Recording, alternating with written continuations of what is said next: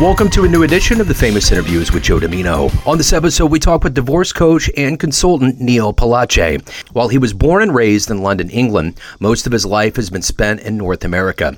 Originally immigrating to Vancouver, Canada in 1975 and then to Los Angeles in 1979, it was there that he began his financial services career in 1983 following college. He met his wife on a blind date in 84, got married in 87, had kids in 2001 and 2003. Neil has always been a bit of a rabble-rouser, which always pushed him towards entrepreneurship. Now, it's all about building a legacy. His motto, making divorce just a little bit easier, is something that he stands behind. He's got a great story. Enjoy. Good morning. How are you? What's going on? How are you today? I'm good. Just had back-to-back phone and Zoom all morning, and it's all good. Yeah, cool, man. Where are you located? I am in Thousand Oaks in Southern California. Okay. So that is, do you know it at all? Where are you? I'm in Kansas City, Missouri. Kansas City, Missouri, yeah. So Thousand Oaks is about halfway between Santa Barbara and Los Angeles. So are you getting the brunt of this big storm? We are getting some of it. I wouldn't say that we're getting the brunt. In our area, it's been raining like the dickens for the last however long. But in terms of any significant damage or anything like that, no. Okay. I think it swung east a little bit, and we're very west. So, Gotcha. I think we missed at least the worst of it, fortunately. Yeah. Absolutely. Well, hey, man, it's great to meet you. And before we get into your life and your work, I want to know, how did you survive COVID? How did you get through the last 3 years? And how has it changed the way that you live your life now? Well, I'll answer the last question first. It really hasn't changed the way that I live my life now. Things are pretty much back to normal, and other than the fact that there's a fair bit of work going on in the Zoom environment, it really hasn't changed much. Still going out, doing my thing, and socializing and going to restaurants and movie houses and all that good stuff. From a business perspective, yeah, it's changed it a little bit, but in a good way, I think. I mean, it's enabled me to talk to a lot more people, a lot more conveniently, make more effective use of my time and so forth. However, I still do quite a bit of stuff in person, in-person meetings with clients, certainly in-person networking meetings and associations and other things like that. I mean, it seems other than the Zoom piece of the equation, I feel as if it's pretty much the same as it was pre-COVID. How about you?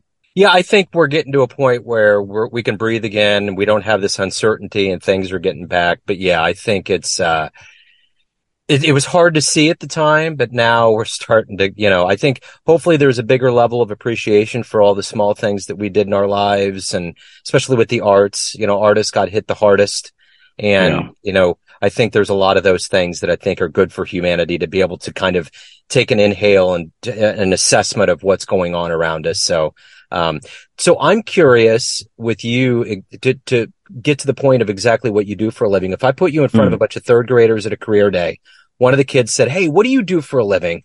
How do you answer that child? Well, I suppose I would say to that child carefully, have any of your mummies or daddies decided that it would be better for them to live in separate households?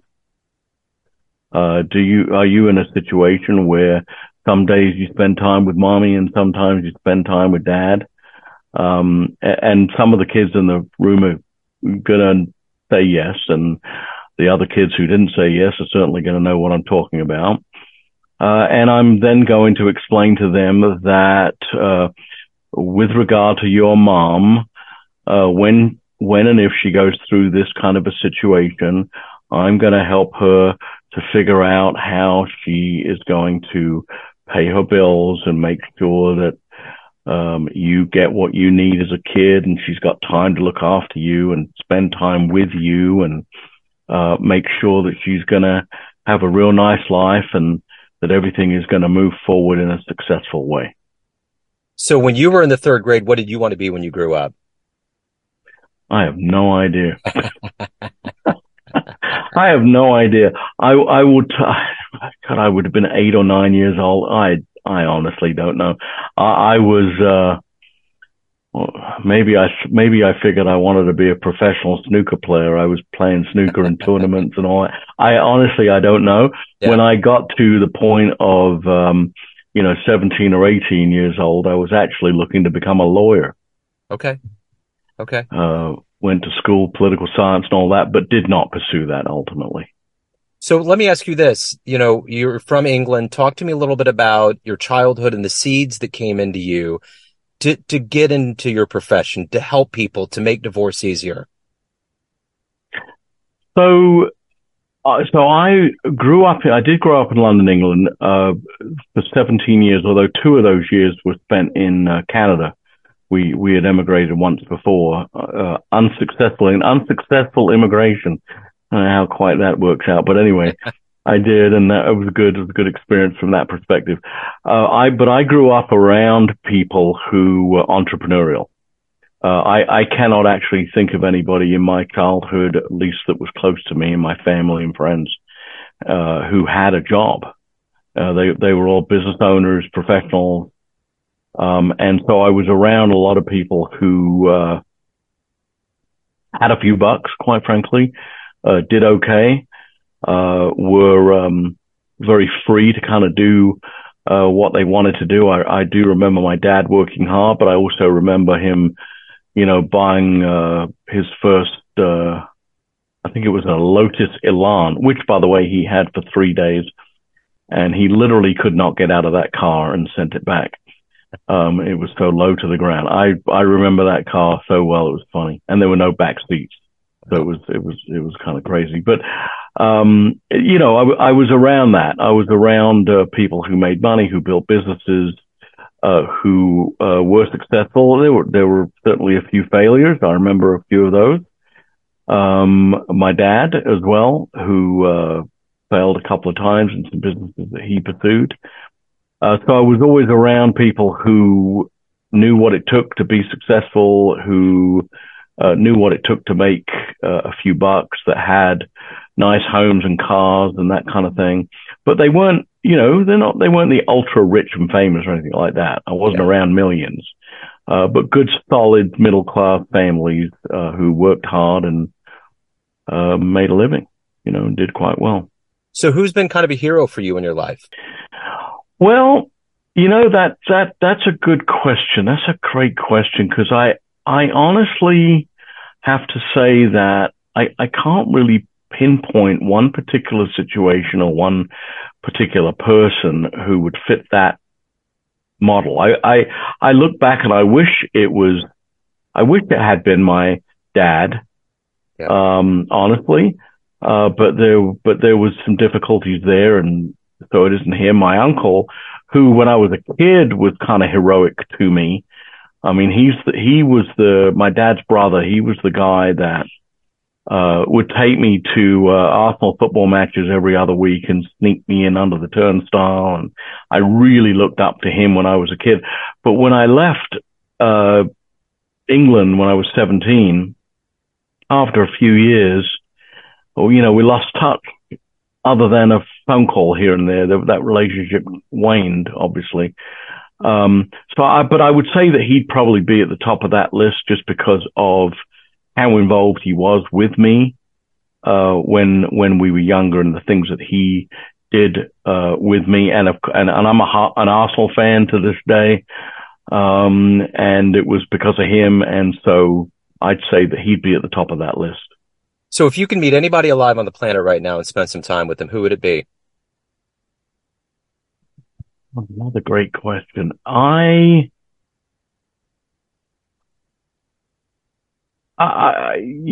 would say that Warren Buffett is probably at the top or very close to the top of that list, top 3.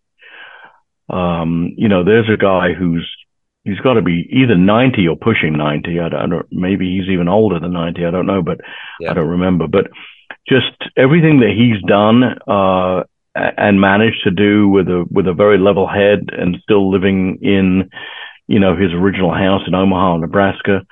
Kind of drives a regular car. He's a regular guy. Like if you saw him in a coffee shop, you wouldn't know that he's, one of the richest men in the world, and he would never let you know that. Yeah.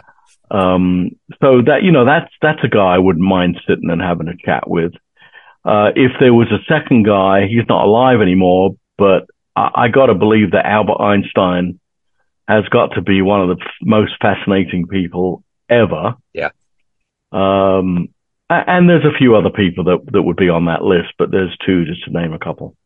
So what of all the clients that you've had, and you got to be anonymous, obviously, what's been one of the best success stories you've been involved with? Well, I've actually got a situation going on now with somebody who has suffered through a little bit of domestic violence or abuse, and me and a lawyer and her sister, I guess those are the three main players, are helping her to get out of the home, make sure that she's got the financial wherewithal to do it because there's complete financial control there, set her up in such a way that she doesn't have to communicate with him at all, and do everything concurrently so that she can get divorced or file for divorce anyway, have a few bucks in her back pocket, be safe, and not have to be concerned about her financial future. And that, even though that hasn't all happened, because it only started about 2 weeks ago, it is, a gratifying situation to help her to move forward. And I haven't even been hired yet. This is actually just somebody that I feel that just without some help, she's just stuck permanently. Yeah. So of all the things you've done up to this point in your life, what are you the proudest of? The thing that it would have to be kids out of everything. Kids and marriage. I mean, my wife and I have been married 36 years. Not that we don't have our troubles, just like any other marriage, I would imagine. So I'm proud of the fact that we made it 36 years without killing each other. And my kids, I've got twin 20-year-olds and a 22-year-old, and they're all doing great. One's hopefully got a career coming around the corner. The other two are in college, moving toward their careers, and they're doing really well.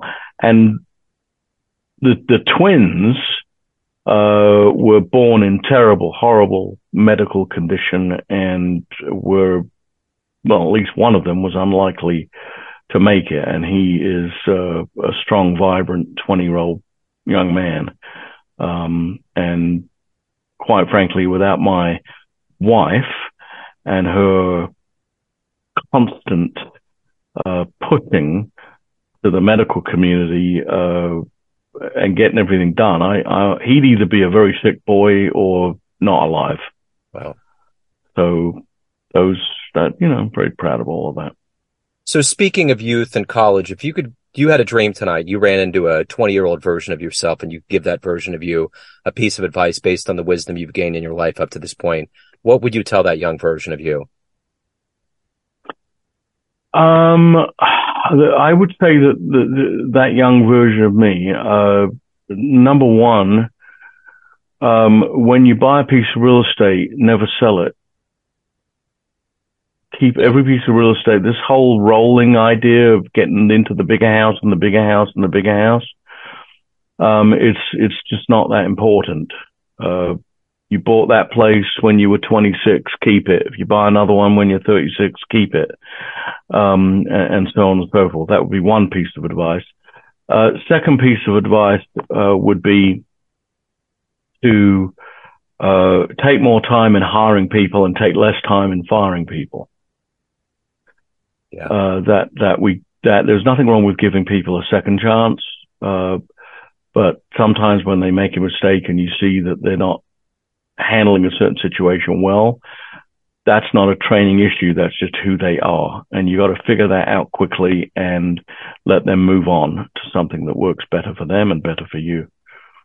So everyone out there has a perception of you, family, friends, clients, colleagues, but you run the show. What's your perception of you? Who do you think you are?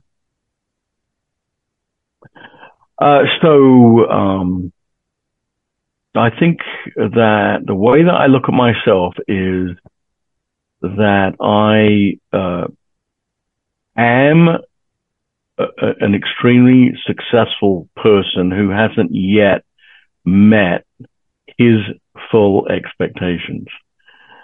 That there's still a long way to go, that there's plenty of room for growth. And even though I'm 61 and I've had some failures and some successes, that there's a lot more successes to come. And 61 is middle age at this point, maybe the prime of some people's lives. I feel it is that of mine. And the next 20 years is going to be something special to be seen. So, Neil, if anyone wants to hire you, learn more about you, anything pertaining to your world, where can they go? Well, they can go to a couple of different places. They can go to the divorcetransitionprofessionals.com. They can go to the wealthcreatorcompany.com. They can email me at neil@thewealthcreatorcompany.com or phone me, text me at 818-606-7327. I answer my own phone, respond to my own email, and I'll be happy to talk to anybody who wants to chat for 10 minutes. I don't take anything for granted, and you never know who knows who. Yeah, for sure. Neil, this has been great. Thank you for opening up. Thank you for your story. I appreciate it. You're very welcome. Thanks for tuning in to another famous interview with Joe Dimino, where we cover the world of art, literature, business, spirituality, music, and more from around the globe. Our esteemed theme music was composed and produced by the great E.E. Pointer of Kansas City's River Cow Orchestra. If you want to hear more interviews, visit the Famous Interviews with Joe Dimino channel on YouTube. You can also find us on Spotify and Apple Podcasts. Thanks again for listening, and until next time.